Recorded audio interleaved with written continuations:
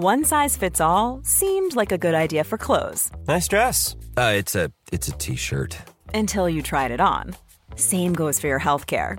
That's why United Healthcare offers a variety of flexible, budget-friendly coverage for medical, vision, dental, and more. So whether you're between jobs, coming off a parent's plan, or even missed open enrollment, you can find the plan that fits you best. Find out more about United Healthcare coverage at uh1.com. That's uh1.com. Millions of people have lost weight with personalized plans from Noom. Like Evan, who can't stand salads and still lost 50 pounds. Salads generally for most people are the easy button, right? For me, that wasn't an option. I never really was a salad guy. That's just not who I am. But Noom worked for me. Get your personalized plan today at Noom.com. Real Noom user compensated to provide their story. In 4 weeks, the typical Noom user can expect to lose 1 to 2 pounds per week. Individual results may vary.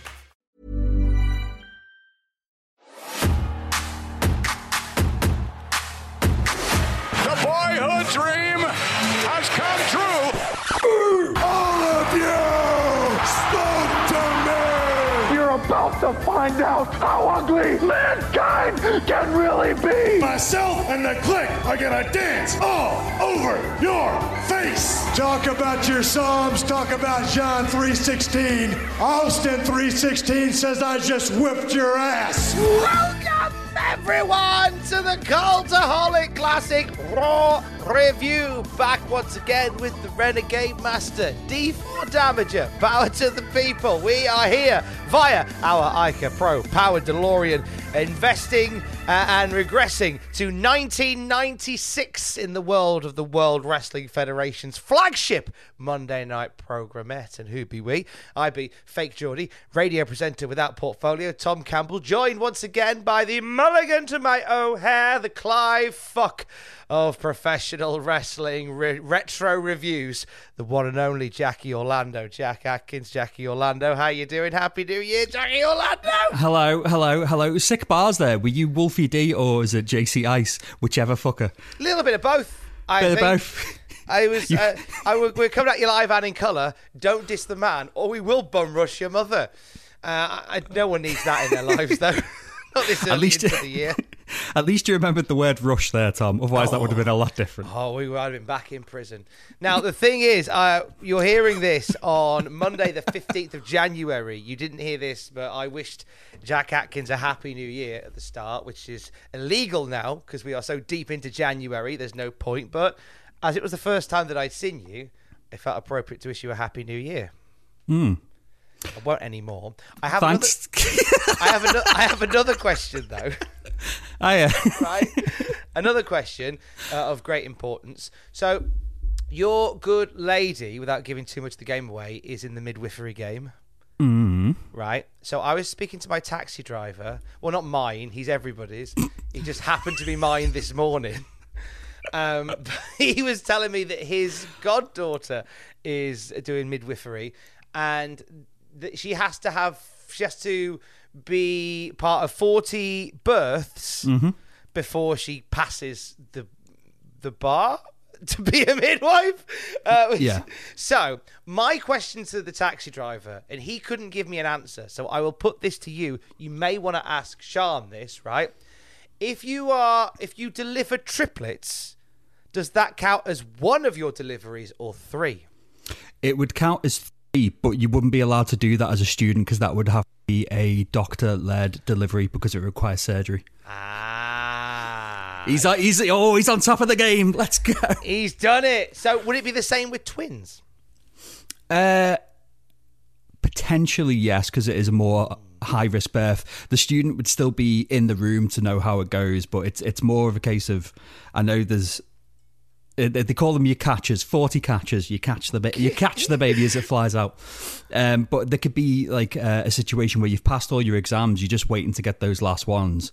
And basically, if you're in that position, say if you've got like 9 left to go, they'll bring you in on a shift and they'll be like, sit there. Anytime anyone's giving birth, you're in, and they'll just like run them from room to room just to catch it, cut. There you go, catch, cut. Wow, so, yeah. The speed of it, that's amazing. I love that. Well, it's a tough job. It is, because, I'm clumsy at the best of times. I couldn't handle the stress of being a catcher of a baby. Oh no, Sean's clumsy as shit when she's not in a hospital. It's fucking ridiculous. Yeah. She's the right woman. And here we are, right, you and I, Jack Atkins, catching the baby that is 2024. The new year is born. Yeah. 2023 is dead. It died. We've buried it. And a new baby is here for us to raise together as we guide ourselves and you listening in your ears or watching with your eyes through Monday Night Raw's earlier years. And we're nearly done with 1996. The final flurry of December is on the horizon. And it does feel like a million years since we've done this. But I think I think the order now is I'll tell you some of the things happening in the boring real world before we get into anything else. Yes, that is. Yeah, that is. Thank you for the reassurance. Yeah. I was watching you in awe there. I was like, I could see the cogs turning. I was like, he's fantastic. He could just keep this spinning. I would have just stopped. Thanks, mate. I'm worried because, like, in about 2 weeks' time, the cogs gain a little bit more rust because it's my birthday coming up, and I turn 40 in a few weeks' time, which it just makes me. And I know that there's older and I know there's younger, but it makes me feel weird turning 40. Yeah, we've one of my mates is turning. Well, a few of my mates are turning 40 this year, but one of them in particular, we've been telling him he's the wrong age for years. So this year we were just like, can't believe you didn't do anything big for your 40th last year. And he was like, what? And he was like, So we're going to Berlin in May, and I just put in the group chat this morning, I was like, you only turned the big 4-1 once, big man. And he was like, no, stop that now. I like that a lot. I'm hoping someone tells me that they've lied about my age. That would be great, but they haven't. So here we go. Right, let's go back to 1996. Simpler times, Jack Atkins. Stop laughing at me. It's been ages. So let's go back to 1996, December the 9th. Number one movie in the UK is Jingle All the Way. Oh, great. Yeah. Because it's weird to be still talking about Christmas, but we kind of are. Yeah, and it's wrestling adjacent because, of course, everyone's favourite flip-flopper Paul White. He's there as a big man. He does indeed. He stars as Giant Santa, who brawls with Arnie in this film, alongside, of course, Arnold Schwarzenegger as the deadbeat dad on the hunt for his son's favourite toy just days before Christmas. He also stars along Sinbad, who plays Arnie's adversary Myron. Phil Hartman, who plays Arnie's neighbour. A brilliant bit of casting with Phil Hartman. Yeah. Put the cookie down! Jim Belushi plays a mall Santa in it as well. Now, funny enough, Arnie wasn't meant to be in this film, Jack Atkins. Who was meant to be the lead? I can't tell you because I don't know. But what I do know... What I do know is that Arnie was signed on to do a remake of Planet of the Apes. That was meant to shoot at the same time as Jingle All the Way. So he initially turned it down. But then the Planet of the Apes remake kept getting delayed. And as it happened, the stars aligned and the Jingle All the Way production was sort of in the right frame of time where Arnie was free. So he ended up doing that anyway. I mean, I would have hoped that Arnie would have been an ape rather than a human, because just take your hands off me, you damn dirty ape. I prefer if he was like General Ursus, the gorilla leader. It's like, the only good human is a dead human. Just riding a horse. Starring Arnold Schwarzenegger as Dr. Sayers. Oh, imagine that. Sinbad wasn't meant to be in it either. Was Jimmy Corkill? Sadly, no. Sadly, it was not another Brookside character. That would have been. It was the other Sinbad. Who thought it? The original casting called for Joe Pesci. Oh, okay. To play Myron. And ultimately, they moved away from Pesci because Sinbad was a better height match for Arnie. Yeah. That's definitely a thing, isn't it? Now, I promise you this isn't just the Cultaholic Classic Jingle All the Way review, but I've just got quite a bit of gumph about it here. The screenwriter Randy Cornfield was inspired to make the film because he saw his in-laws going to a toy store to try and track down a sought-after Power Ranger toy and all the fun and frivolity that comes from that year that Power Rangers was the big toy. And he said, this could be a great film, all about commercialism at Christmas. However, it would be a few years later that Murray Hill Publishing would sue 20th Century Fox, claiming the idea for the film was stolen from a screenplay they had purchased from high school teacher Brian Webster entitled Could This Be Christmas? They said, according to Wikipedia, that the script had 36 similarities with Jingle All the Way. It included the plot, it included some of the dialogue, and even some of the character names. Murray Hill president Bob Laurel bought the script in '93, sent it to Fox, said, here's a good idea for a film. Fox responded with nothing, and then went, unrelated, here's a film called Jingle All the Way.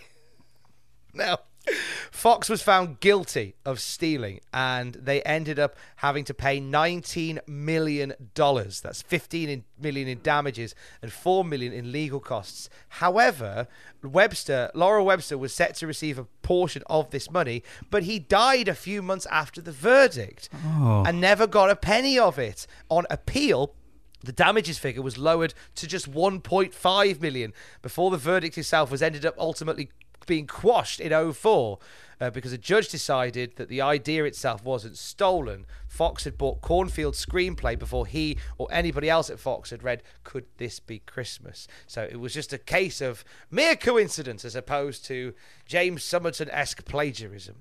And I can't believe the other Could This Be Christmas script actually had a character in it called Arnold Schwarzenegger. Who the thunker? There's one line where he goes, put the biscuit on the ground, and it's fine. And it called for giant haystacks as opposed to Paul White. Now, the movie holds an approval rating of 20% on Rotten Tomatoes. The BBC's Neil Smith criticised the film's script, saying its focus on commercialism at Christmas was negative, and also said Schwarzenegger's performance had the comic timing of a dead moose. So not many people liked it, but it's one of those films that genuinely is part of Christmas, as far as I'm concerned. We watch it every year. It's one of those that if you see it as a kid, it doesn't matter. Like, I was amazed when I grew up to find out that two of my childhood favourites, Ghostbusters 2 and Hook, were both just like not liked films. But for our generation, we love them because we grew up with them. We did, but it was not a beloved in that time period. Very, very strange. Same as how Hocus Pocus was very dismissed first time round. Yeah, it's. Oh, go on. Because only because it wasn't released at Halloween.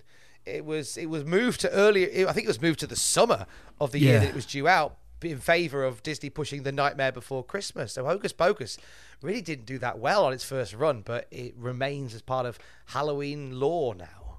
It's like myself as well. I'm a Star Wars boy, but only the original 3 films. And you'll remember as well when the prequels came out, we were all like, these are shit. And then the sequels came out, and now you've got this whole generation who grew up with the prequels saying, the sequels are shit, the prequels are where it's at, whereas me, who's the younger end of the old guard, are just like, you're all talking absolute blank. Nostalgia ain't what it used to be, mate. Yeah. It ain't what it used to be. Our number one movie in the US this week is 101 Dalmatians. It's the live-action remake. We talked about it last week with lovely Glenn Close. Number one song in the UK is Peter Andre's I Feel You. Still, Jesus Christ. Oh, yeah, he's doing all right. God love him. And number one song in the US is a new one from Tony Braxton. It's Unbreak My Heart. Oh, say you love me again. What an absolute... I'm going to have a lie down after this and listen to Tony Braxton and have some kind of, moment in the hall. Oh, we saw Clive Fuck there on the Patreon put his hand next to his heart, remembering how special this moment was. I put my hand next to my heart because I got palpitations. Writer of the song, Diane Warren, said, Tony, this is a song about the ultimate of heartbreak. And Tony Braxton went, no, I don't want it. Sick of singing about heartbreak. She didn't want it. She actually rejected the song at first. And she got cajoled eventually by Diane Warren to at least sing it. And lo and behold, it became her most iconic song. Yeah, I don't think I could... It'd take minutes to name me a different Tony Braxton hit. the dance remix of Unbreak My Heart. Yes, of course. That's the only other one. Hey, this is cool. The weekend, a few days before Monday Night Raw this week, the Adam and Joe show debuted on Channel 4. Here we go. Yeah! There was nothing quite like Adam Buxton and Joe Cornish dicking about on Channel 4. It's one of those that when my friends and I, when we were in our teenage years, we were just saying we hated the fact that the industry had moved on so much. Obviously, you know, they come from good backgrounds, went to good schools, etc. But the fact that, like, in the 90s, you could go to Channel 4 and say, hey, how about we have this show where we dick around with Star Wars toys, and we occasionally film things in shops, and we pretend we're in a bedroom. And they're like, yeah, have 4 series. Whereas now, that would never get made. I mean, the nice thing is nowadays, if you wanted to make it, you could just make it and upload it somewhere. True, yeah, it was like a precursor to YouTube in a way, in a very weird way. They were very ahead of their time with Adam Buxton and Joe Cornish. Of course, Joe Cornish has gone on to be a big old film boy in the States. Adam Buxton is... I still think Adam Buxton's podcast is one of the best podcasts out there. There was such a warmth about his podcast where he just interviewed his mates and just recorded intros and outros whilst walking his dog. Like, just really wholesome, warm listening was Adam Buxton. Yeah, I used to like the Six Music Show, Adam and Joe as well. Yes, Steven and all that stuff. Oh, brilliant! And I was gutted when that ended because obviously, like you said, Joe Cornish became a bit of a mover in Hollywood, so they were just like, oh, that's the end of this now. Well, he did a bit on Six on his own. He did Adam Buxton's big mixtape, which was a real showcase of his audio production skills, which I personally got a big kick out of. Yeah. All the silly little garage band songs and all that stuff. Yeah. He's a boy. Imagine giving Kenny Everett garage band. Oh, my God. I saw Kenny Everett on something the other day, and you'll be happy to know now, whenever I see comedy and radio legend Kenny Everett, the first thing I think of is one of Tom's biggest influences there. Oh, yes, mate. Oh, he so is. I love him. There's no he did stuff on radio where he would make these silly mixes and these elaborate intros into songs, and he'd do it on reel to reel and just chopping physical tape and recording over his own voice, and give that man Adobe Audition. My God, he'd have taken over the world. So good.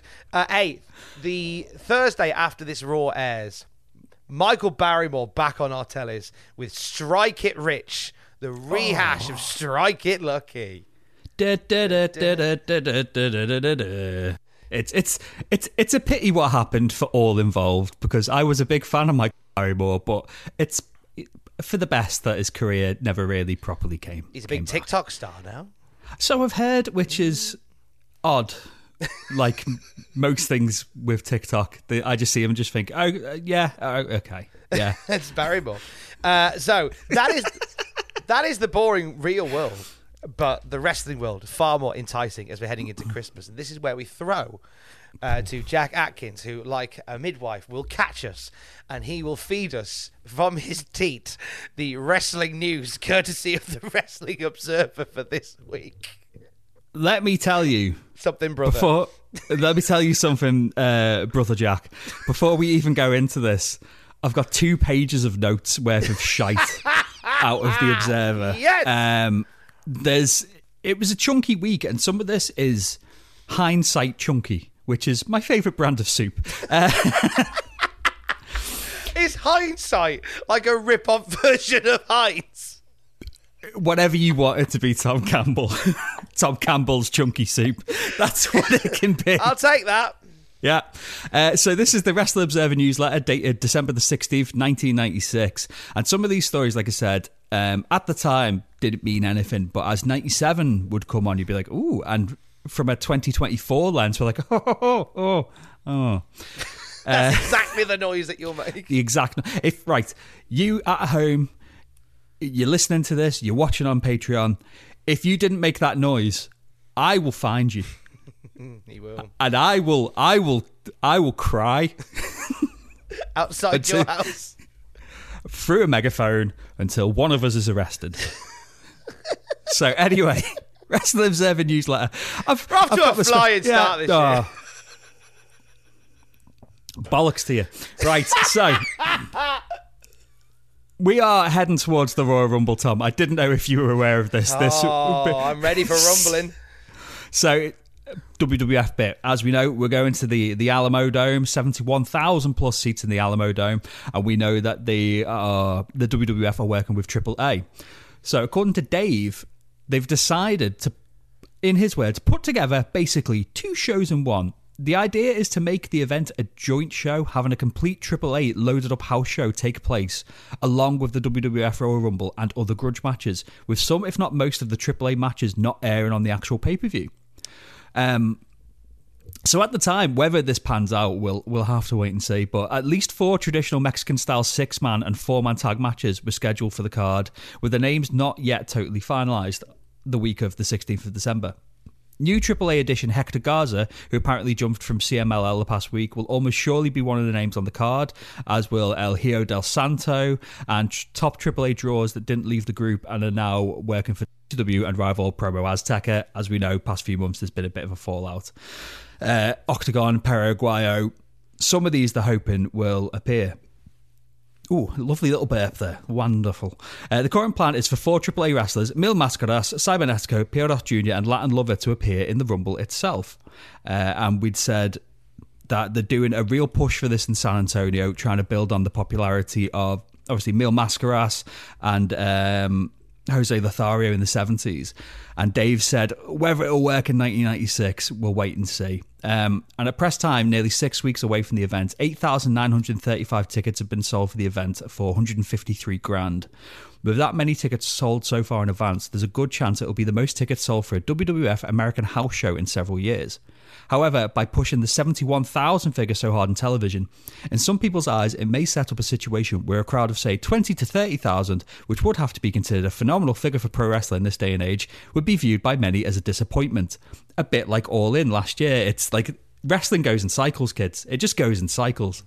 So yeah, to cut through the Dave Ease there, AAA house show leading right into the Royal Rumble to try and get that Hispanic crowd, to get the Lucha Libre crowd, to get the crossover fans and the WWF fans all in one roof. So be interesting to see if that's going to pan out, how that will work out for WWF and for AAA, because they're very different types of wrestling fans watching very different types of wrestling.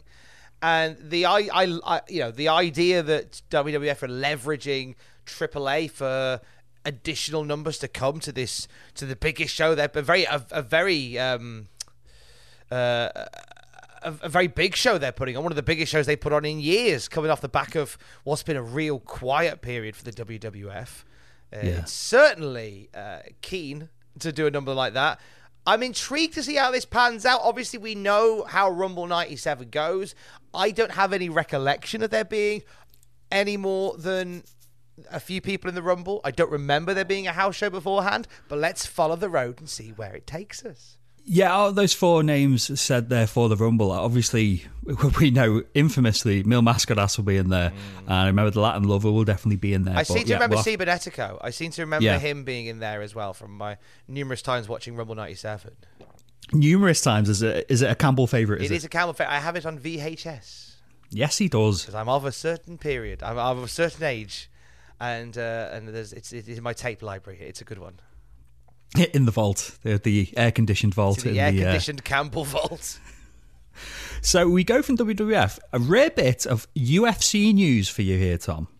So the bulk of this issue, we just had the 1996 Ultimate UFC tournament. This is old school UFC. We'd fight multiple times in a night rather than like once every 6 months. And you were just probably a horrible bastard with a big mustache. So 1996 Ultimate. Ken Shamrock was the heavy favourite to win. After his first round win over Brian Johnston, he pulled out due to injury. And according to this, he might not be ready to fight again until May 1997. So it's the last time we'll see him in an octagon in 1996. I wonder what will happen to him in 1997, I wonder what will happen. Yeah, Ken Shamrock certainly. I mean, at this point, there has been some mutterings, I'm pretty sure, of Ken Shamrock maybe exploring other avenues. Yeah. That may be something that pans out in front of our very eyes sooner rather than later. So we go from UFC to the totally wild world of WCW. We're hitting everyone this week, by the way. Like I said, fuck me. So we're going WCW. So Rey Mysterio Jr., Psicosis, and Juventud Guerrera have all signed contracts with WCW. Super Carlo, La Parca, and Viano for Halloween and Damien have all signed a letter of intent to sign.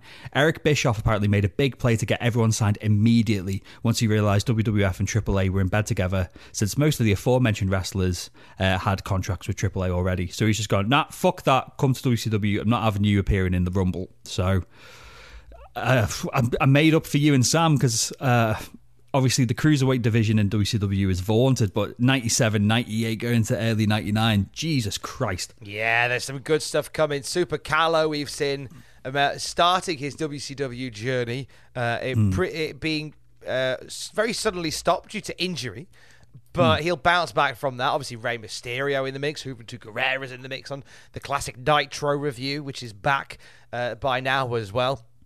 So there's some great names here, and I love how petty the WCW back end is, because they're like, well, WWF are doing a show with AAA, let's sign up all the Mexican wrestlers.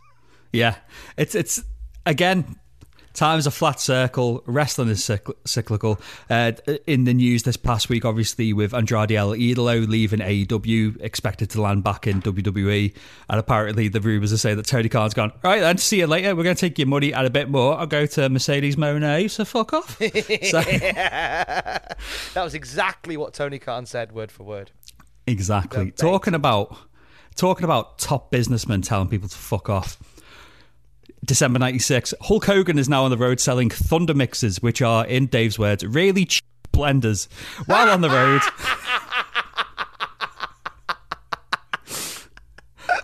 road, he still does his Three Demandments gimmick. He says he hasn't changed, but wears NWO gimmicks and explains his deal by saying he got tired of all the politics in the big pro wrestling organisations and decides to form his own company. Oh, Hogan. So hang on, I never heard of Thunder Mixers. I've heard of it in passing, because obviously Hogan likes to say, however true or untrue this isn't, that he was offered first refusal on the George Foreman grill and said no. And I have heard of him having like some kind of like protein shake mixer thing. So apparently it's the Hogan Thunder Mixer. I love that. I wonder if you can still get them. Oh, Jesus Christ. I need to see whether you can still get a Hulk, because like it makes it's on brand for Hogan to sell some shite like this. Like, I'm gobsmacked he turned down the grill. If he did indeed turn down the grill. You got to remember, this is Hogan. Yeah. Yep, here it is, the Hulk Hogan Thunder Mixer, and it says everything you need to know about the item. The top search on Google takes you to wrestlecrap.com. Yay! And yeah, it is. It looks like a Wilco own brand mixer, but with a nice box, and Hulk Hogan showing his pythons on the front. Now you can mix up your favorite recipes anywhere and anytime in just seconds. It's so easy. Just add ingredients, blend, drink. Cheers, Hulk. Thanks for that, Hogan. I was going to put my in it, and then, I was going to put my knob in it. No.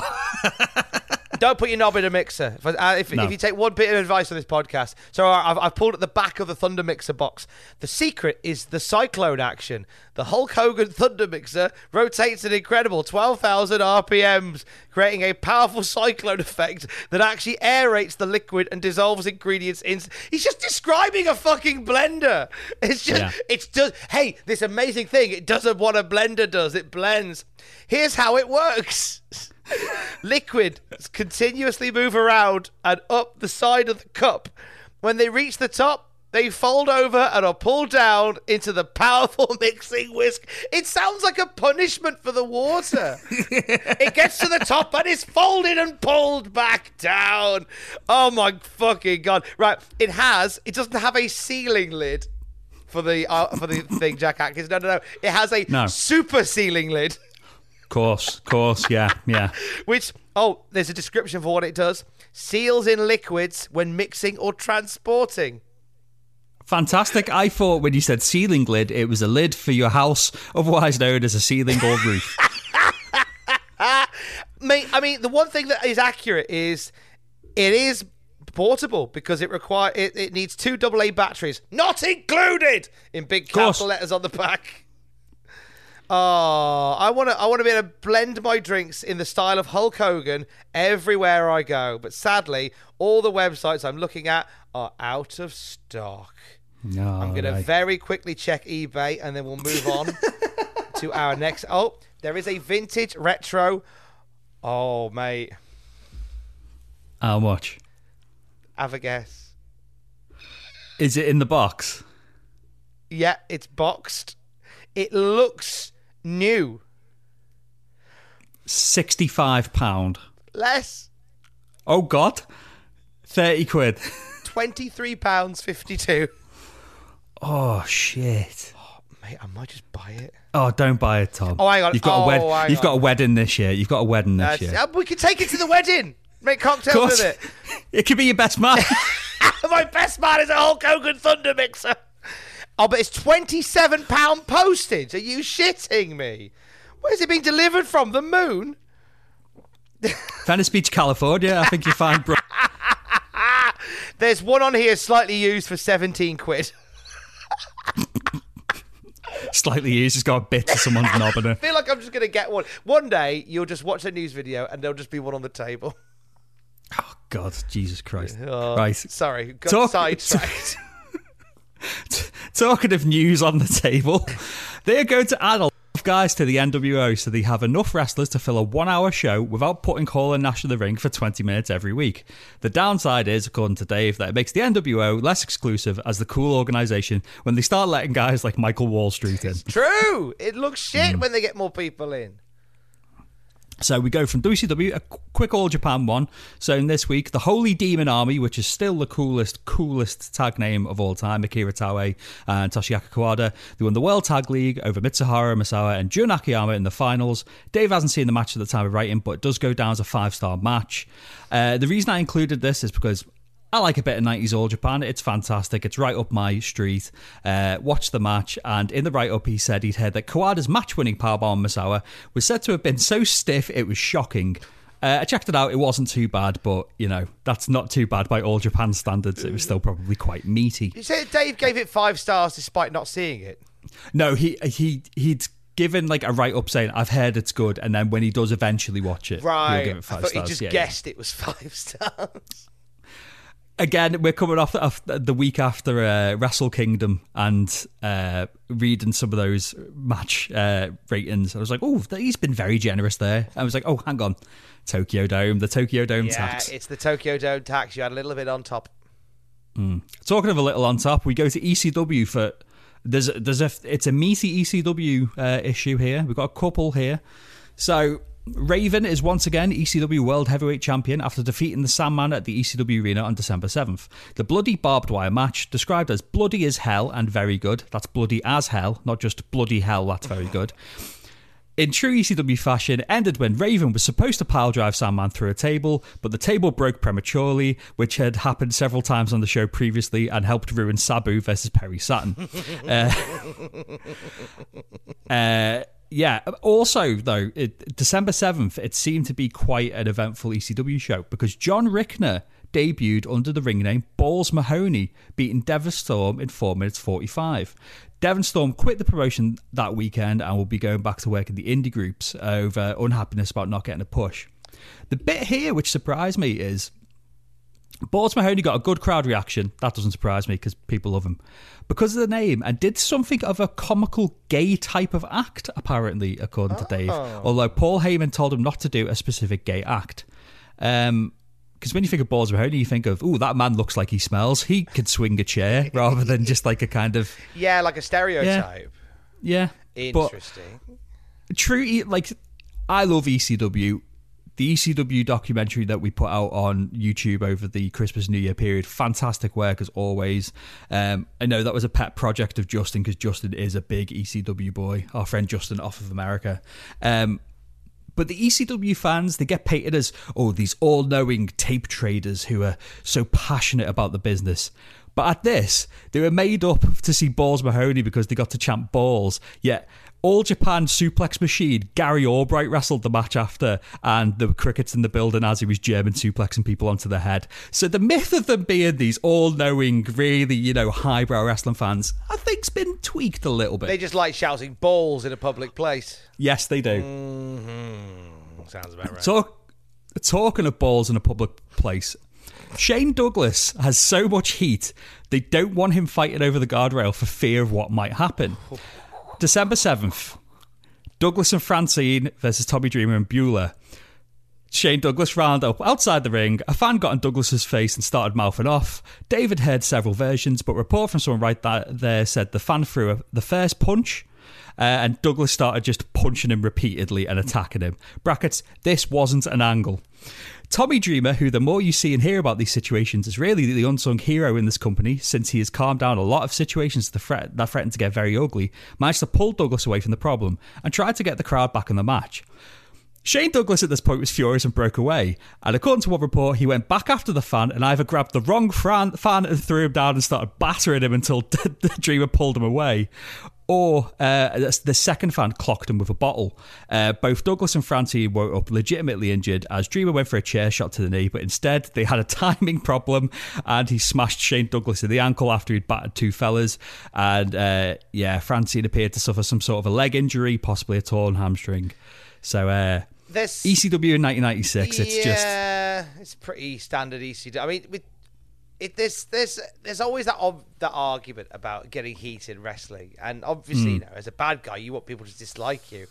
When it becomes life threatening, maybe I'm a snowflake. I don't know, but maybe if your life's being threatened, maybe you pare it back a touch.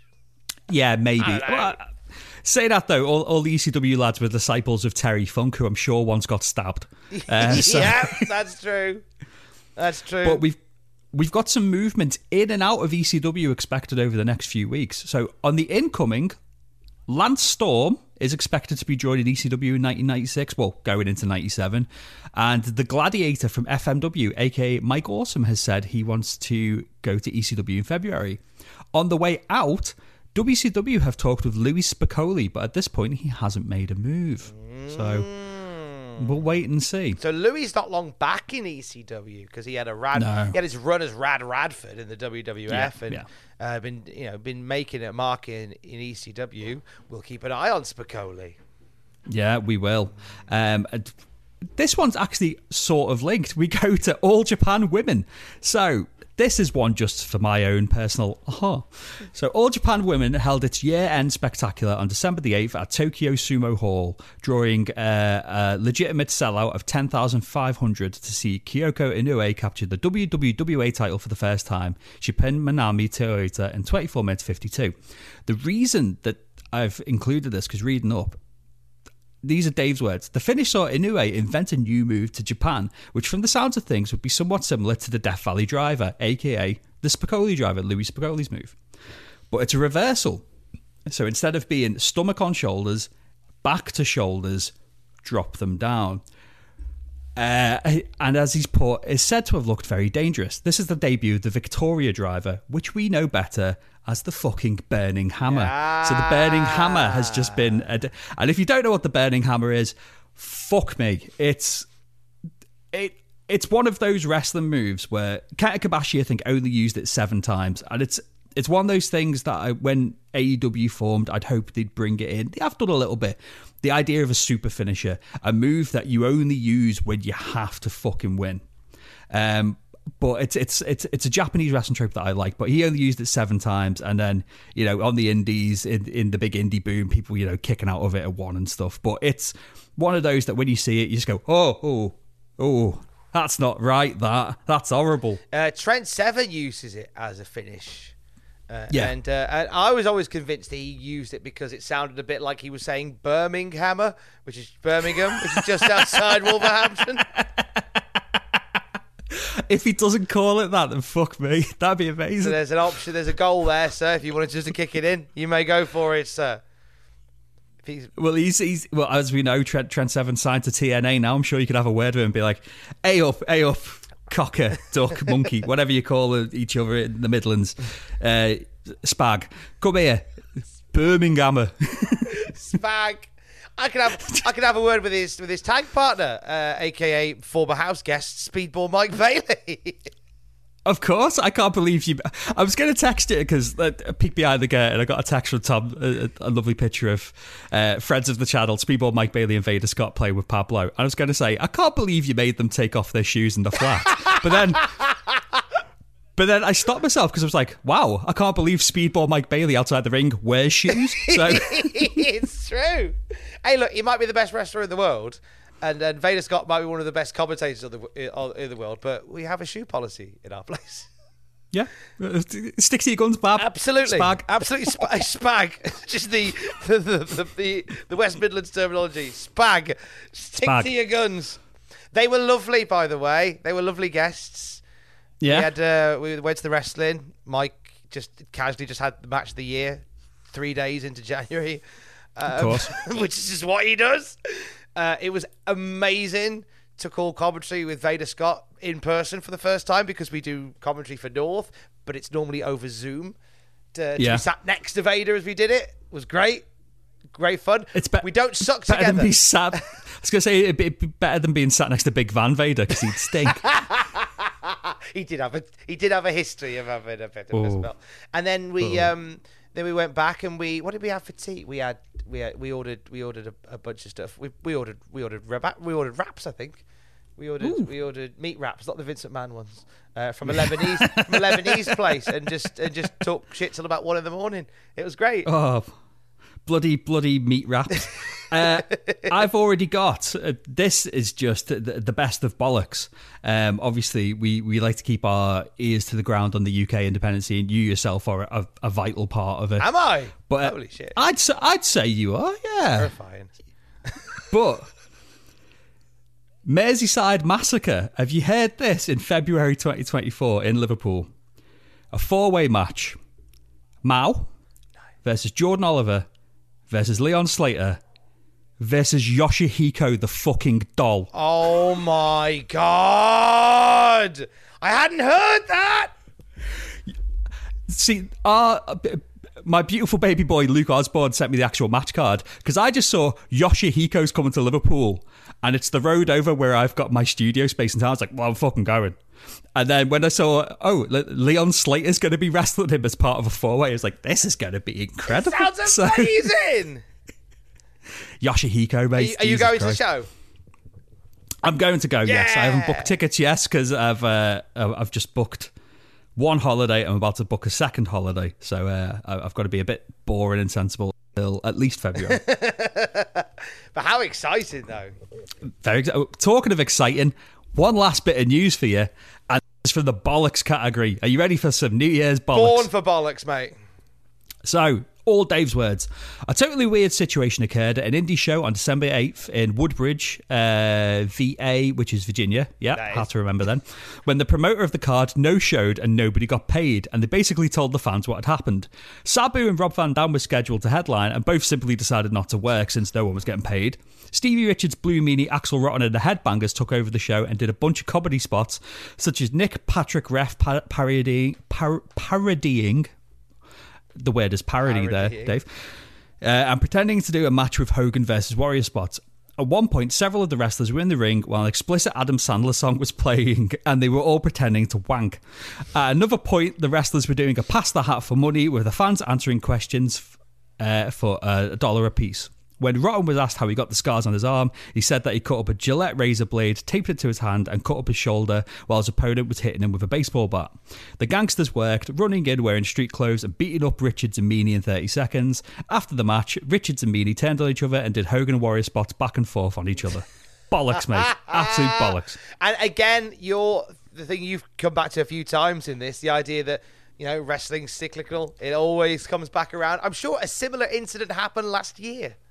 Where the promoter did a runner with the money and the talent just went, this is part of a silly show. Yeah. It's a testament to, even though, the wrestlers are there, they're out of pocket, they're just like, we can't punish the fans. Let's give them something at least. And I bet the fans who still talk about that event is like, do you Do you remember all Blue Meanie versus Stevie Richards, Hogan versus Warrior? Brilliant. What a night. Pay your talent, though. Come on.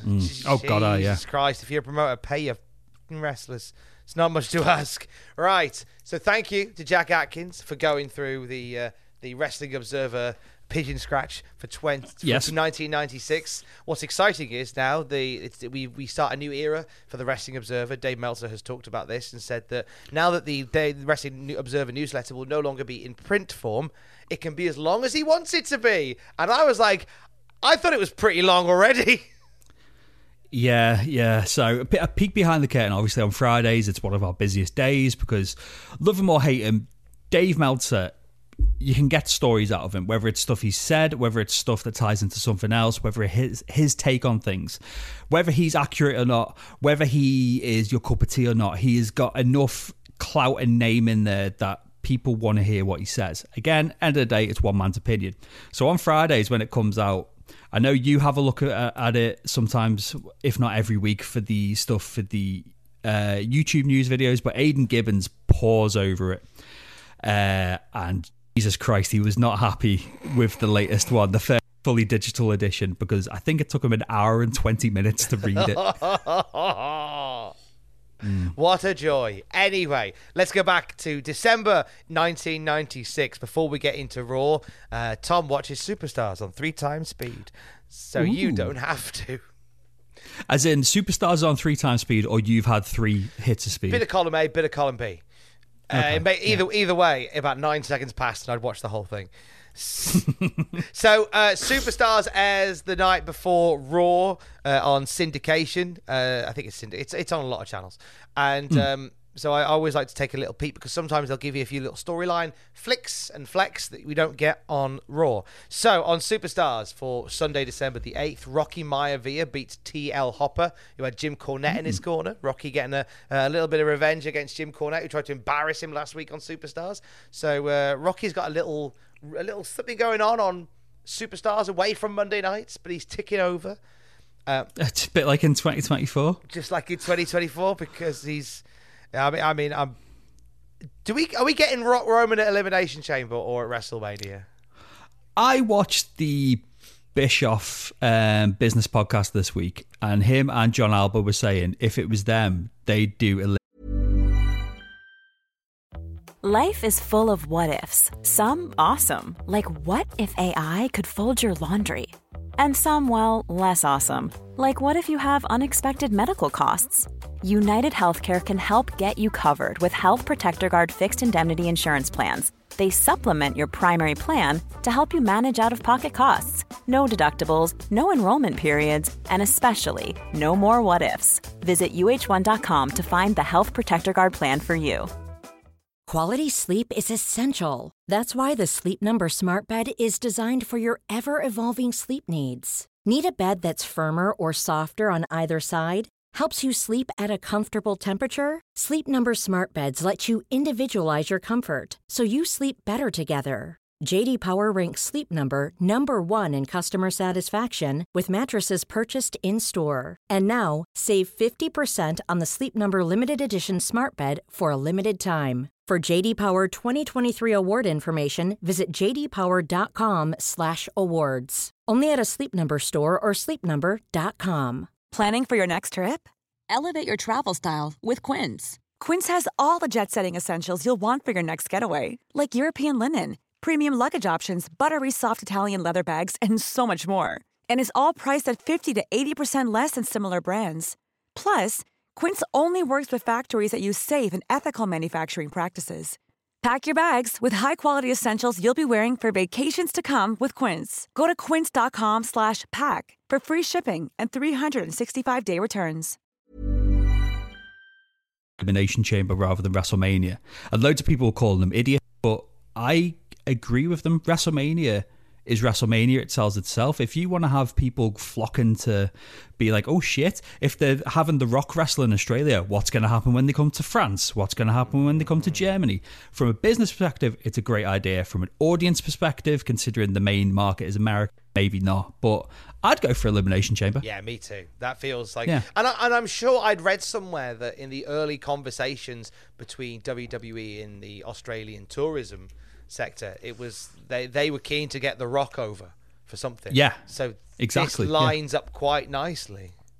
Yeah, the way that WWE are moving forward and their business moves in the past year have been incredible, but they are finally realising that the first W stands for world. They're taking the global expansion seriously. They're selling out arenas for every event. Stadiums for every event. Whereas it used to be you'd get a stadium for definitely WrestleMania, the very, very rare Royal Rumble like in 97, and SummerSlam. Now they're just like, why not have Backlash in a 60,000 stadium next year if we want? Why not have Elimination Chamber in front of 70,000 people in Australia?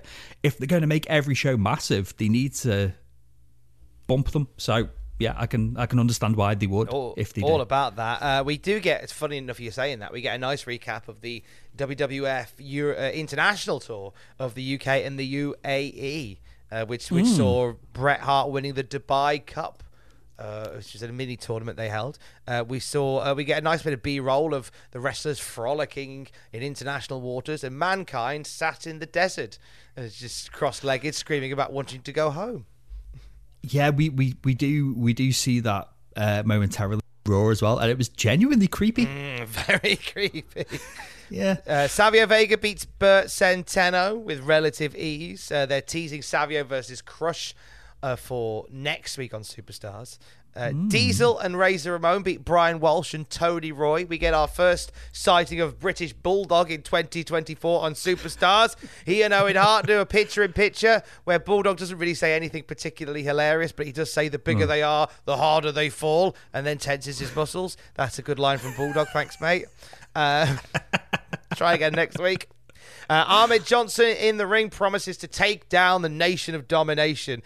We have a hilarious bit here where the Nation's music hits and JC Ice and Wolfie D start rapping, "We are the Nation of Alive and Color.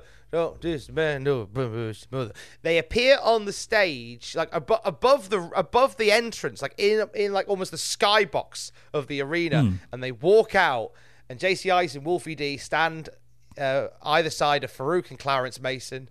Then they finish their rap. Farouk stands there and stares at Ahmed Johnson, and Ahmed's in the ring screaming, "You're going down!" And there's a pause. Farouk doesn't say anything. The Nation's music starts again, and JC Ice and Wolfie D just start, "We are the Nation coming live, and it go." So they just start rapping again, and then as they walk through, it's like they realise there's no point to carry on rapping because they get through the curtain. This is real, not playing. Farouk is the man. Get your knees stop. Just completely peter out. Just made me chuckle. Doug Furness and Phil LaFon beat the Headbangers. The Headbangers are kind of already formed. Like the Headbangers that we're seeing on Superstars with music and attire is the Headbangers that we're going to see for the next 4 years. Yeah. With Rad Radford's old music as well. Is it Rad Radford's old music? I'm pretty sure it is, yeah, because I think in my time reviewing Raw with you, Tom, that we had a couple of weeks of Rad Radford before he was out the company. And I remember when he came out with the music, I was like, "Oh, Headbangers music." You are right. Yeah. Yes, there you go. And in the main event, Bart Gunn beat Triple H by disqualification for the Intercontinental title. This is heavily mentioned on Raw this week after a run-in from Billy Gunn. Mark Mera then makes the save, and that's how Superstars goes off the air, with Bart Gunn coming within a whisper of becoming the IC champion.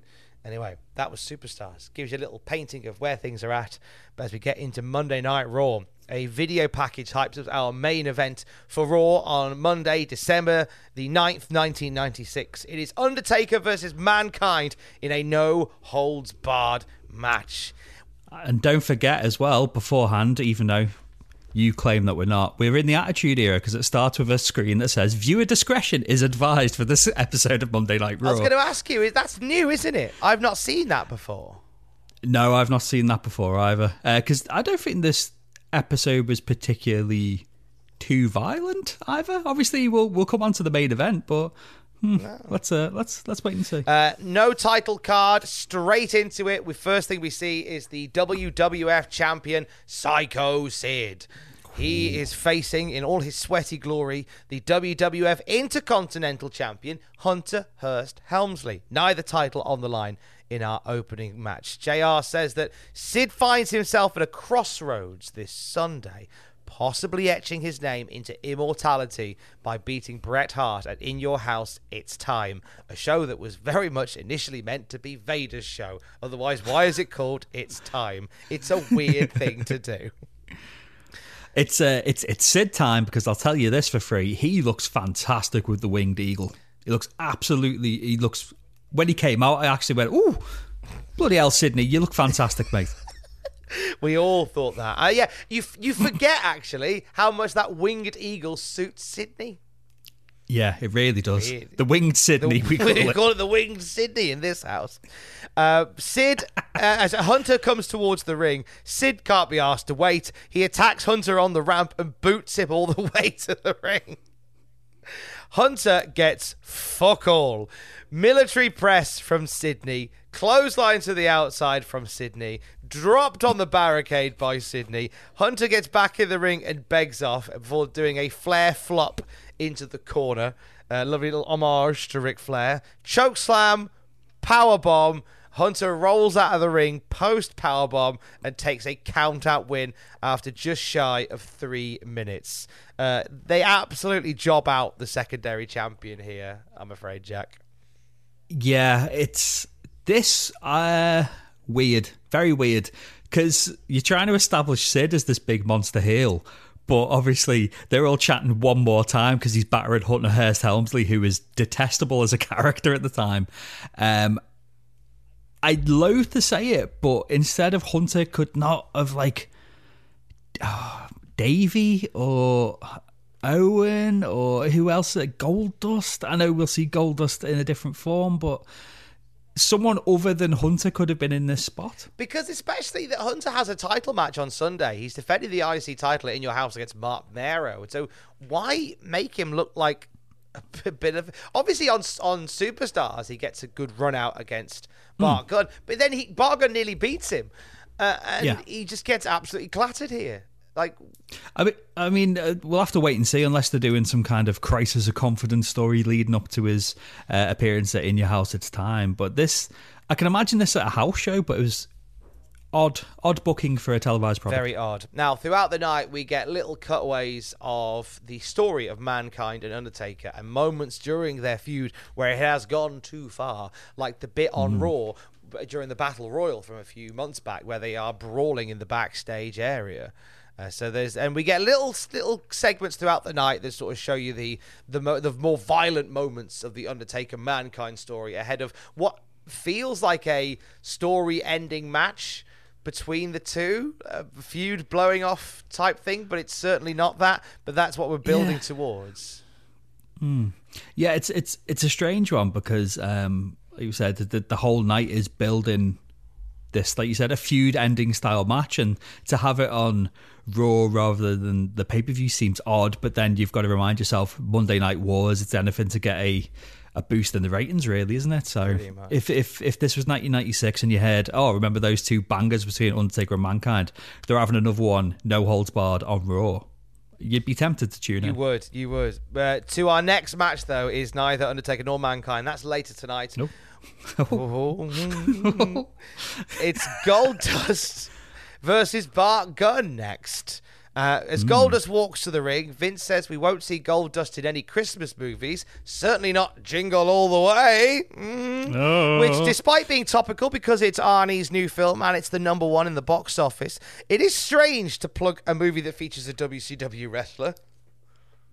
Yeah, I don't know if Vince was just like, who's the big elf? I want to make him champion. I could book him better. You can't, mate. You can book him about the same. Yeah, it's fair to middling. Vince remarks on Goldust's histrionics. I am 39 and a slither before 40. And I looked that word up. And do you have the Oxford Dictionary definition there of histrionics? Histrionics means his dramatic attention-grabbing behaviour. Love that. Going to find a way to get histrionics into something I do in the weeks to come. Even if you don't use the word, if you exhibit displays of histrionics, I think that would count. Yeah, if I do a Dalton Castle cosplay, I can use my history. Oh, I'd love that. Oh, can I be one of your boys? Always, mate. You can be both of them. Commentary put over Bart Gunn as being buttock-clenchingly close to winning the IC title on Superstars, had it not been for the dastardly Billy Gunn. But the guns will explode on Raw next week, like an NRA conference. Goldust throws gold dust in Bart Gunn's eyes to get the early advantage. Oh, naughty. Like a bit of gold mist. JR says Bart is seeing more spots than Cruella de Vil, which everyone heartily laughs at. 101 Dalmatians in cinemas now. Did you notice this week that, I don't know if he was just toning it down, but it felt like Jim Ross has completely given up being a heel already. Oh, no. There were points where he was a bit of a dick, where I think Vince McMahon was remarking on how Jim Ross calls himself the best play-by-play analyst, and JR's going, yeah, you're right, I am. And that's why I'm going to interview Bret Hart later on, not you. I'm going to do it. Yeah.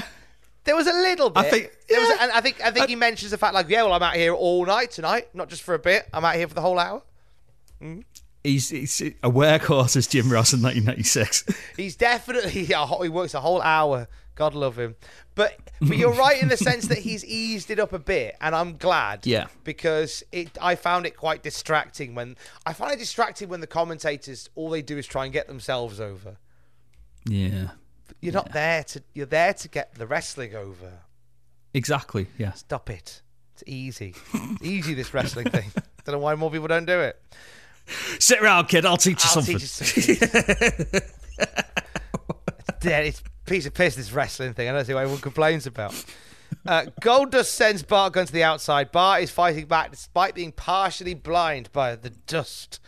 Billy Gunn is watching backstage. He says he carried Bart Gunn and promises to whip his tail to all the way back to Texas next week on Raw. The Guns collide. I like the little picture of Billy Gunn. Yeah, yeah. It's just a...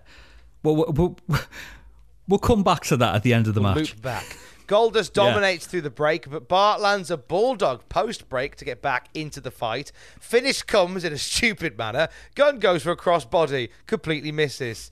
He seems to land and tweak his leg. Goldust therefore follows up with a chop block, which is now super effective. It gets a 3. Fuck's sake, Bart. You've ruined it again. Billy Gunn marches to the ring, gets on the microphone, and tells Bart Gunn that he is truly nothing without him. Bart fires up and lands a couple of blows to the boat racer Billy before sending him running to the back. They will fight next week. Yeah, you're saying there Billy coming out and grabbing the mic. He said the exact same prayer that he did picture in picture, but only this time Bart could hear it. And I was like, you'll get a bit better on the mic, Billy. And I like the fact he was dressed like he was in the Truth Commission as well. So that was nice. He's having to mix up his look of it so he doesn't look like a cowboy anymore. Yeah. I thought, again, not that it wasn't very good, because Goldust was looking fired up. And as we know, Goldust and Bart Gunn are two legit tough old big bastards. But the booking of it, like, it was a dominant win for Goldust, but all the focus was on Bart Gunn and Billy Gunn, and the fact that, like you said, Bart Gunn lost to a chop block to the knee. It was wasn't very good, was it? Wasn't great. No. Good, Your Honor. Backstage, Justin Hawk Bradshaw and Uncle Zebekiah are getting pumped up for their handicap match against Jesse James. James talks about being in Desert Storm. Zeb says, that's nothing. I was in Vietnam for 11 months, and that's true hell, like you're going to experience. Slightly different hell, I would assume. Wrestling. Justin then promises that Jesse will be squealing like a cow what's had the branding iron stuck on its booty. Yeah. Me told. It was. I was watching it all, just like, look at these sweaty men. I can barely hear what they're saying. But they were very sweaty men, weren't they? This is the match that was built from last week with Jesse James, sick of Justin Hawk Bradshaw and Uncle Zeb being cheaty boys. So instead of giving Zeb the opportunity to cheat on the outside, he's in the match officially. I quite like that little setup. It's nice. is a nice setup until you remember that the match between Hawk Bradshaw and Jesse James last week was shite. So adding Zeb to the mix, we'll see. Will the inclusion of Dutch Mantel help things? Well, the answer won't shock you. Todd Pettingill reflects on the brilliance that has been the Milton Bradley Karate Fighters Tournament, a montage set to soft music. Everybody involved genuinely seemed to have a lovely time playing with the karate fighters over the last few weeks. And then Todd gives us a very dramatic rundown for the head of the final. I loved this. God love Todd Pettingill, who says what a great time it's been, and now it's time to think about the final. And then he does a slight turn to the left as the lights dim, and he is just in a spotlight as he runs down the karate fighters themselves that people could choose from, with all the sincerity of announcing the winner of the Eurovision Song Contest. I was like, I enjoy that. I'm with you. I love this because it's how a tie-in should be. Like you said, the soft music over the highlights package. They're taking piss. They're having fun with the idea of the sponsorship and like acknowledging that this is a bit ridiculous without ever denigrating the product and doing the hard sell. It was a brilliant bit of salesmanship by Todd Pettingill. He's worth his weight in gold. Really Fucking love him. You can have fun without taking the piss, and Todd Pettingill walks that line magnificently here. Cyber Fist, Headstone, Tiger Ninja, Samurai Ninja. 4 of the things you can eat on the Butterfield diet plan. Jerry Lawler and Sable must choose which of the fighters they want next week in the tournament final on Karate Fighters Monday, aka Raw the night after In Your House It's Time. We're going to have a live final between Jerry Lawler and Sable as it stands. I can't believe they're doing a live final for it. Fantastic. They better not cheat me and do something silly and pretend backstage. I want it in the ring in front of an apathetic audience, or my money back, thank you. And I want Sable to cut a live promo unprompted. That's what I wanted to hold up the Karate Fighters trophy and go, all these legends that fought for this, and they can all kiss my ass. I'm igniting the flame of the sport of karate fighters. I refuse to be handed the torch of an organisation that died. All right. Sorry, I really like that Shane Douglas promo. It's a great promo. It's a good promo.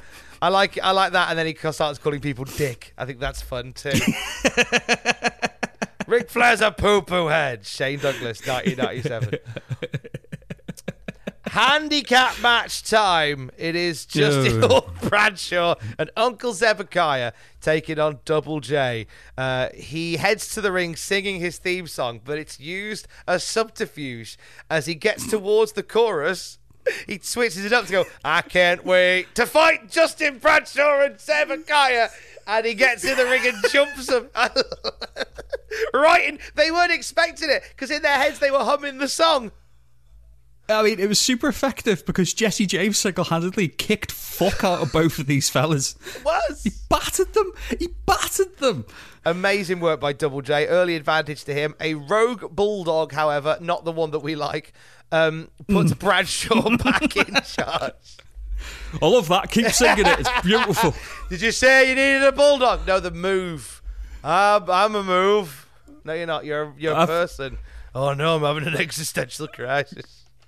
You need me to be alone with your baby? Well, I can do babysitting, but it's £5 an hour, and I'm allowed to watch whatever I like as long as I don't get frightened. And I'm helping myself to fridge contents. You come back from your night out at the bingo, the baby's crying, Bulldog's watching fucking when dogs attack at full volume, and he's eating a big Scooby-Doo style sandwich. 30 quid, please. When dogs attack. Go ahead, bat him, you fucker. When animals attack magicians. Oh, watch out, Siegfried and or Roy. There's a big cat there. Big cat there. Oh, shit, they're back early. All right. Yeah, baby won't sleep. But no, in Bulldog, though, there was actually no ingredients for a butty, so it's just a loaf of bread buttered, and he's eating it in one. It's my favourite bread sandwich. I did like you asked, yeah, baby, you know, he's grizzly, so I gave him a fag and a bovril, and he's still not happy. I did exactly what you said. I'll put the turkey in the oven for you at gas mark 5 and the baby's asleep. Davey, why is a turkey in the child's crib? Oh, I've made a terrible error. Oh, I've landed myself in it again.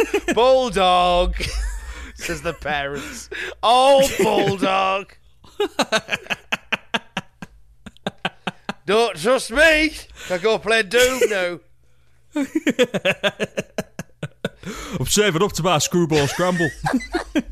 Tom's got it. It's brilliant. Let's press the buttons and watch the ball move around the fucking screwball scramble. I'm saving up to buy a Hogan blender. So Tom's daring me to stick my willy in it. He says, stick my willy in it, he'll give me 30 quid.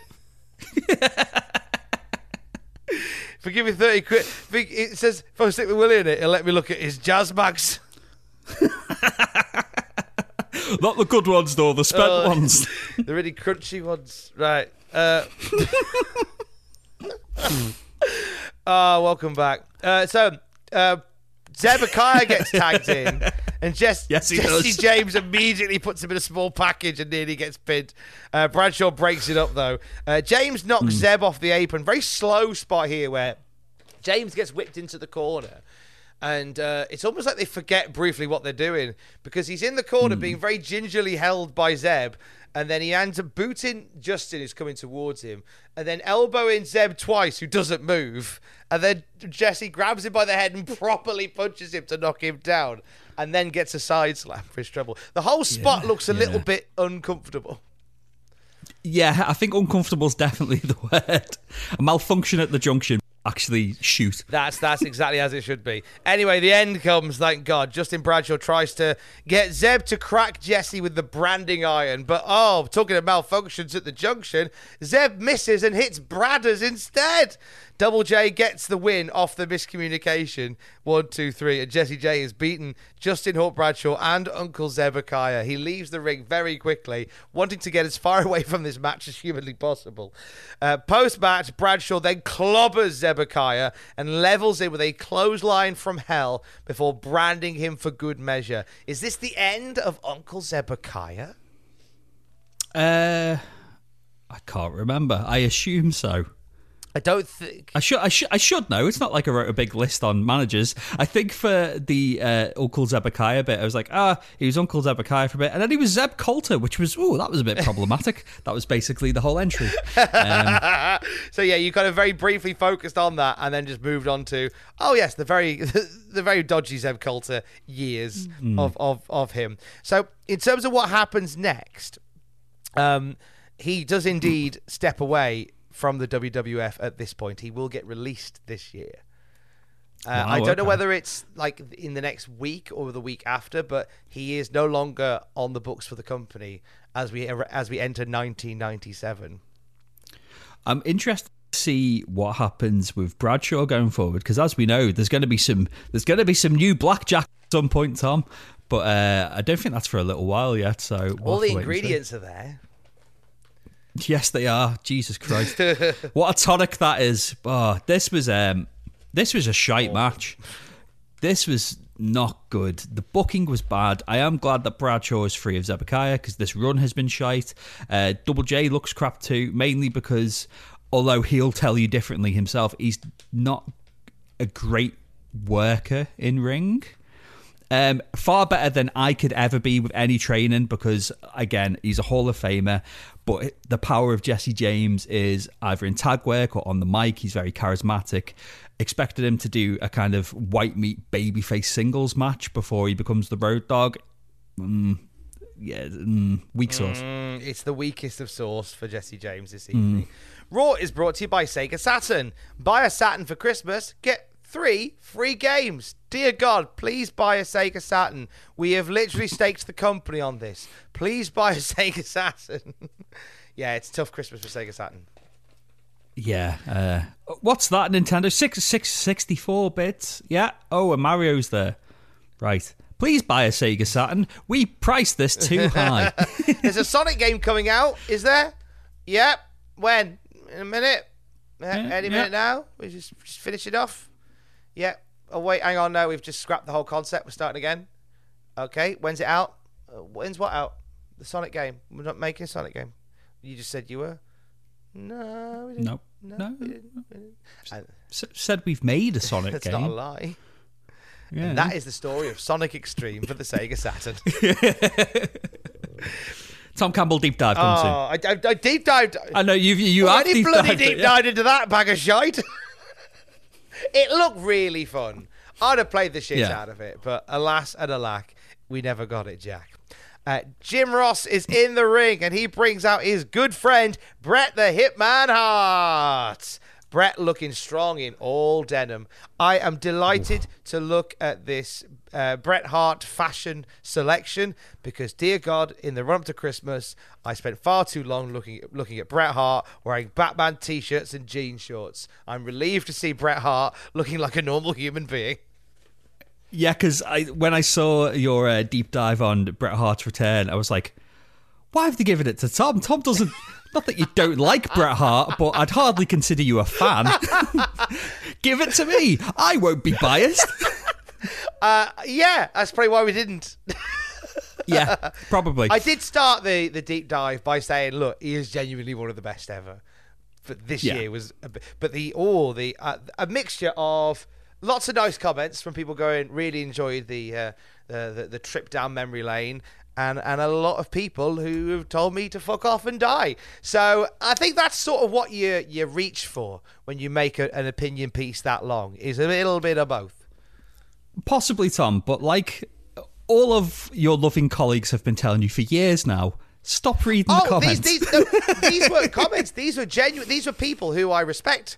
Not the fuck off and die one, but there were people who, in real life, came up to me and went, "I disagree with you," and I was like, "That's great," because it's only my opinion, and that's fair. I tell them they're wrong, and then you punch them in the neck and you leg it.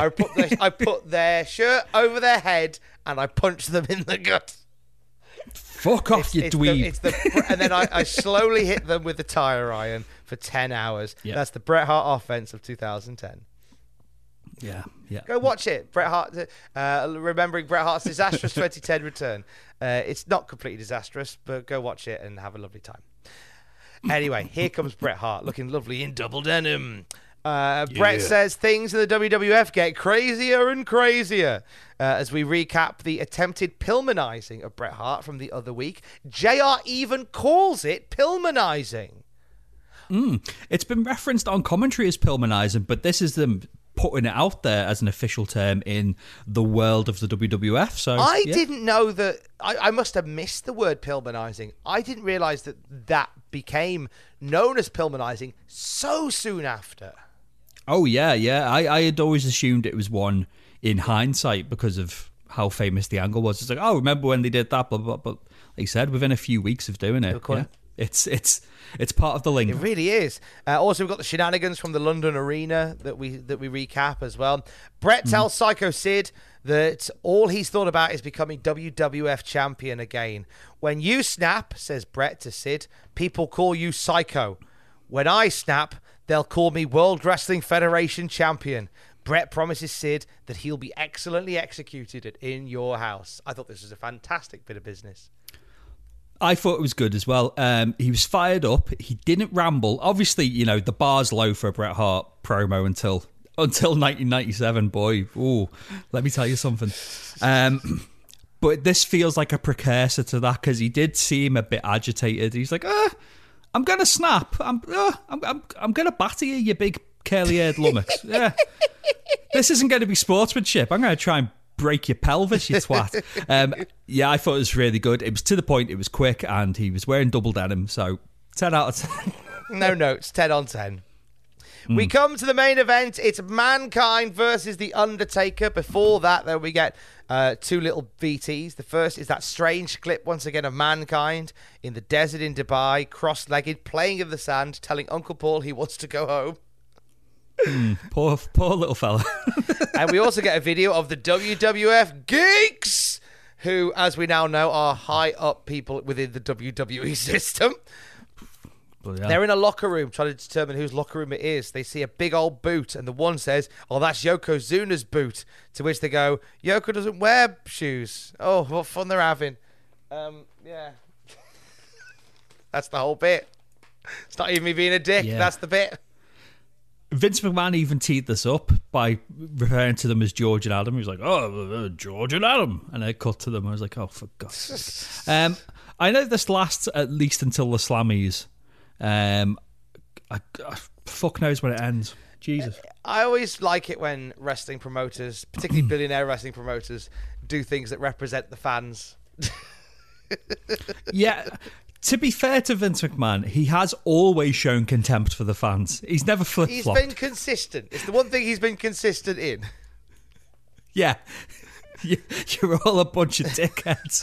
It's like, I don't get it. When wrestlers just like, look at these fucking marks out here. It's like, well, don't you want that? You've all paid to see me. Well, yeah. Yeah. Quite like you. Yeah. I remember... Brought the kids. They're having fun. I remember being at a TNA wrestling show in like 2010, and Bully Ray was there. And Bully Ray was going, "You're all pieces of trash." And me and my mate Lee going, "Yeah, we are. We're the worst. Cheers, Bully."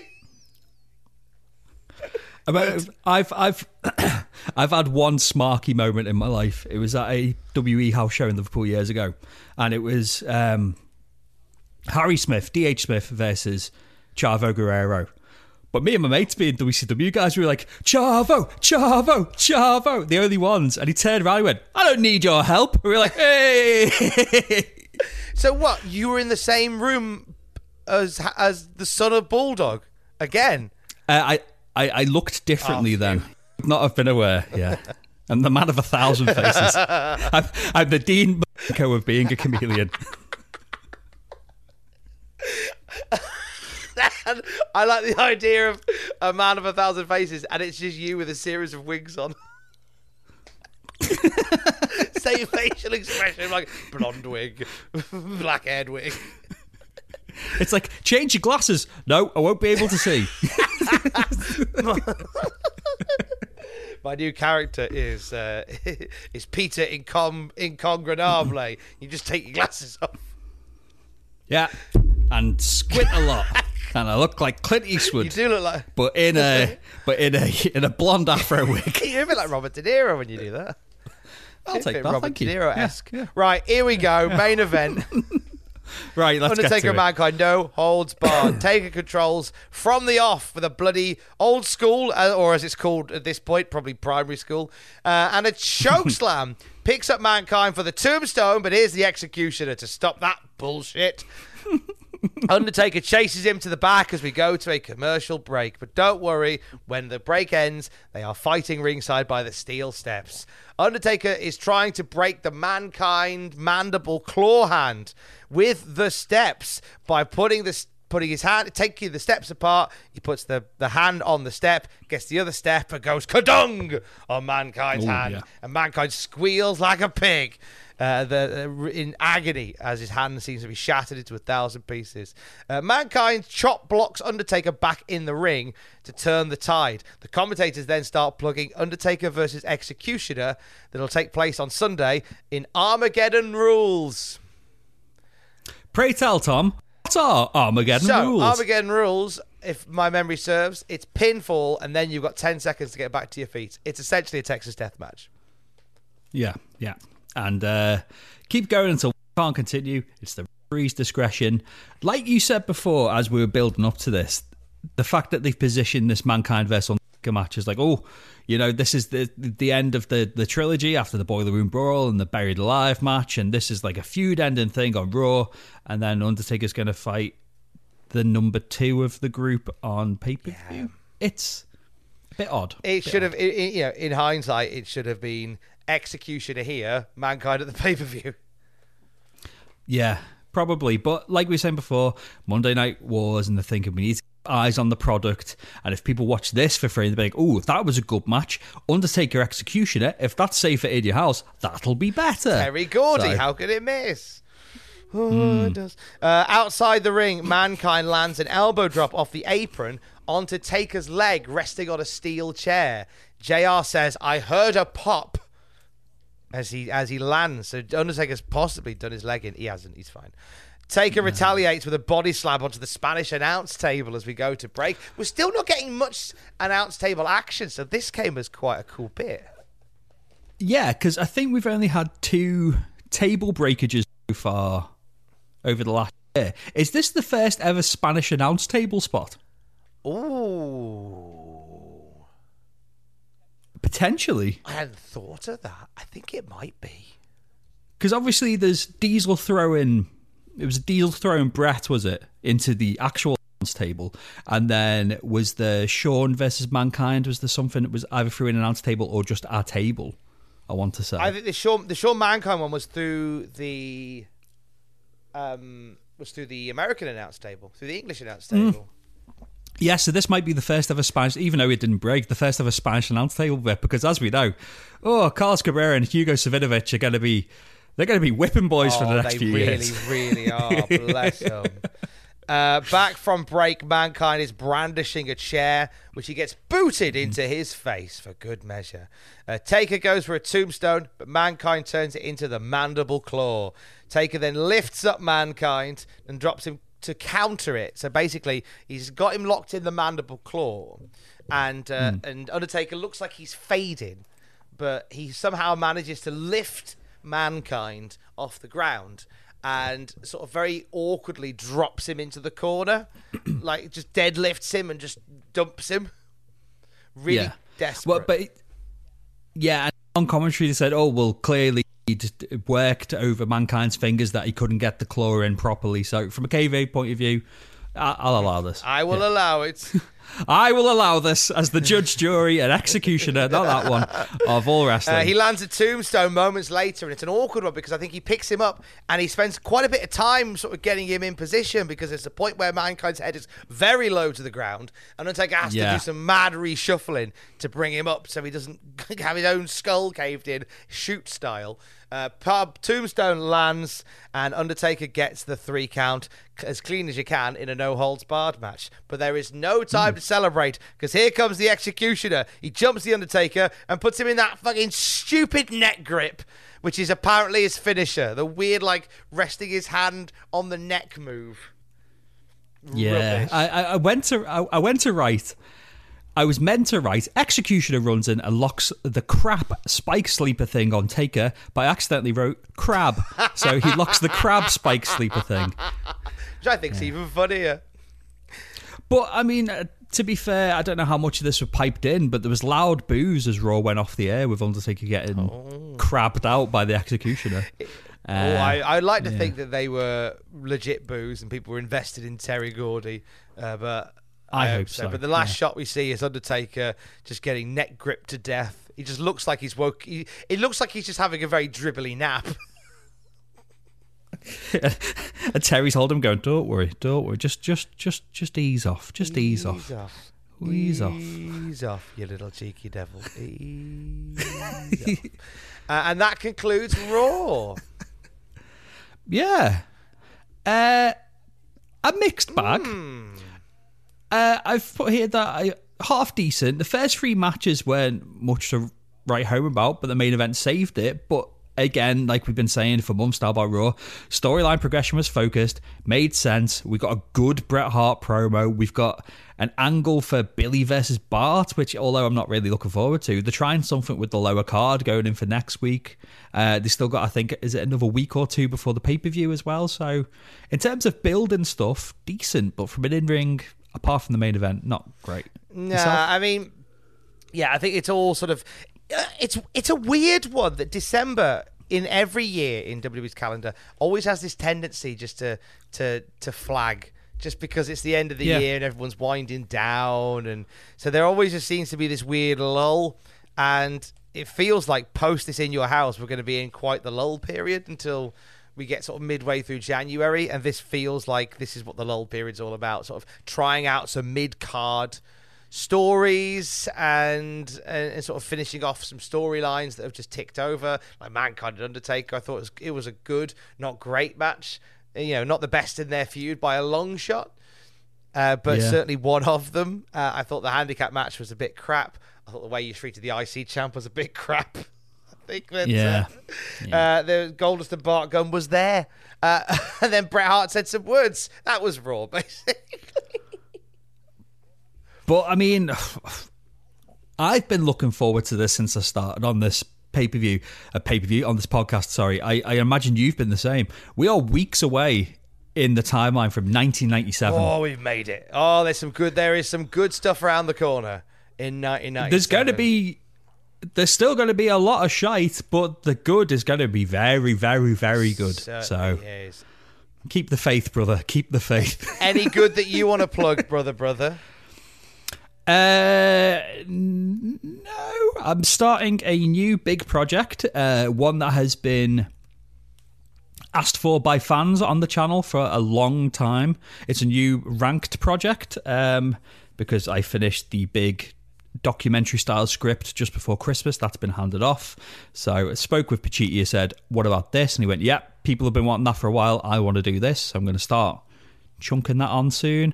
And apart from that, just same old. Keep reading cultaholic.com. The Hold and Give podcast every Wednesday on YouTube and all your podcasty places. And Tom Campbell, what about you, my little ducky egg?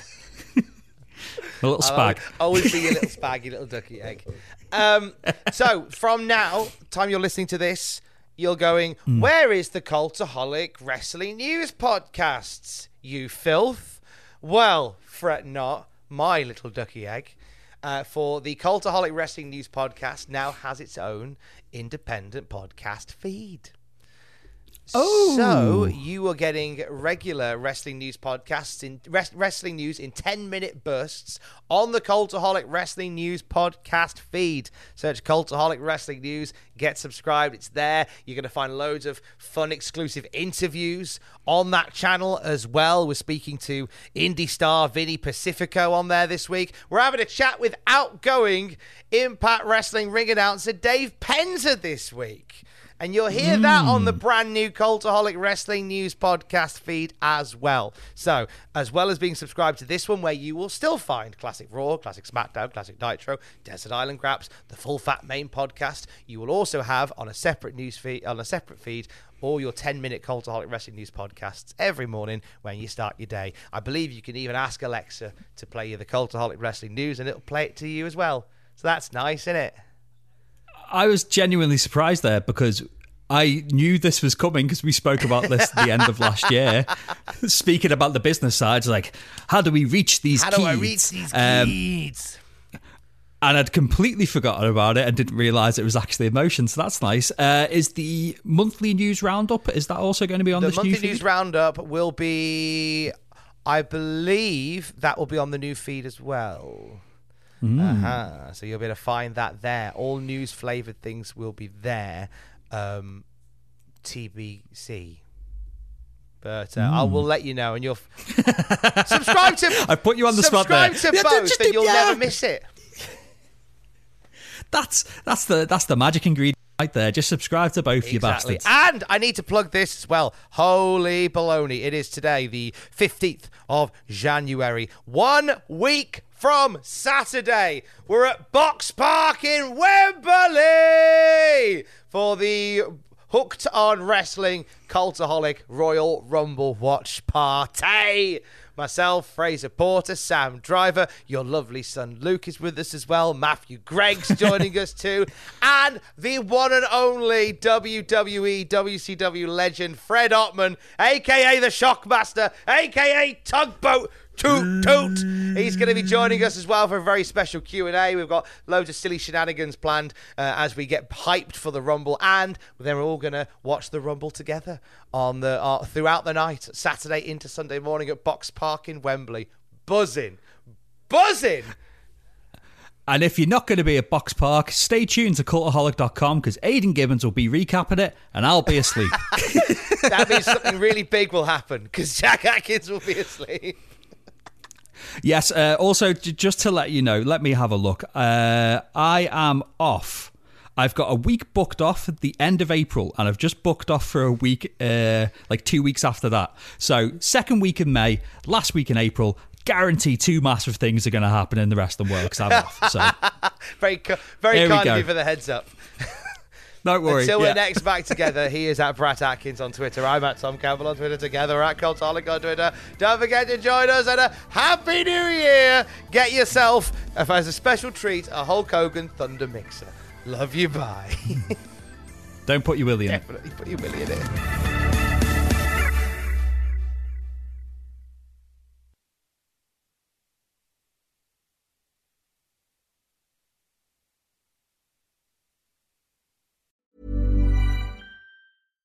Hi, I'm Daniel, founder of Pretty Litter. Cats and cat owners deserve better than any old-fashioned litter. That's why I teamed up with scientists and veterinarians to create Pretty Litter. Its innovative crystal formula has superior odor control and weighs up to 80% less than clay litter. Pretty Litter even monitors health by changing colors to help detect early signs of potential illness. It's the world's smartest kitty litter.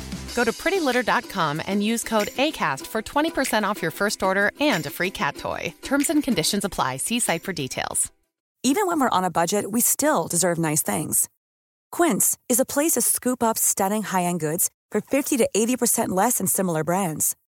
They have buttery soft cashmere sweaters starting at $50, luxurious Italian leather bags, and so much more. Plus, Quince only works with factories that use safe, ethical, and responsible manufacturing. Get the high-end goods you'll love without the high price tag with Quince. Go to quince.com/style for free shipping and 365-day returns. For all the wrestling headlines in just 10 minutes, search Cultaholic Wrestling News on Apple, Spotify, or wherever you get your podcasts from.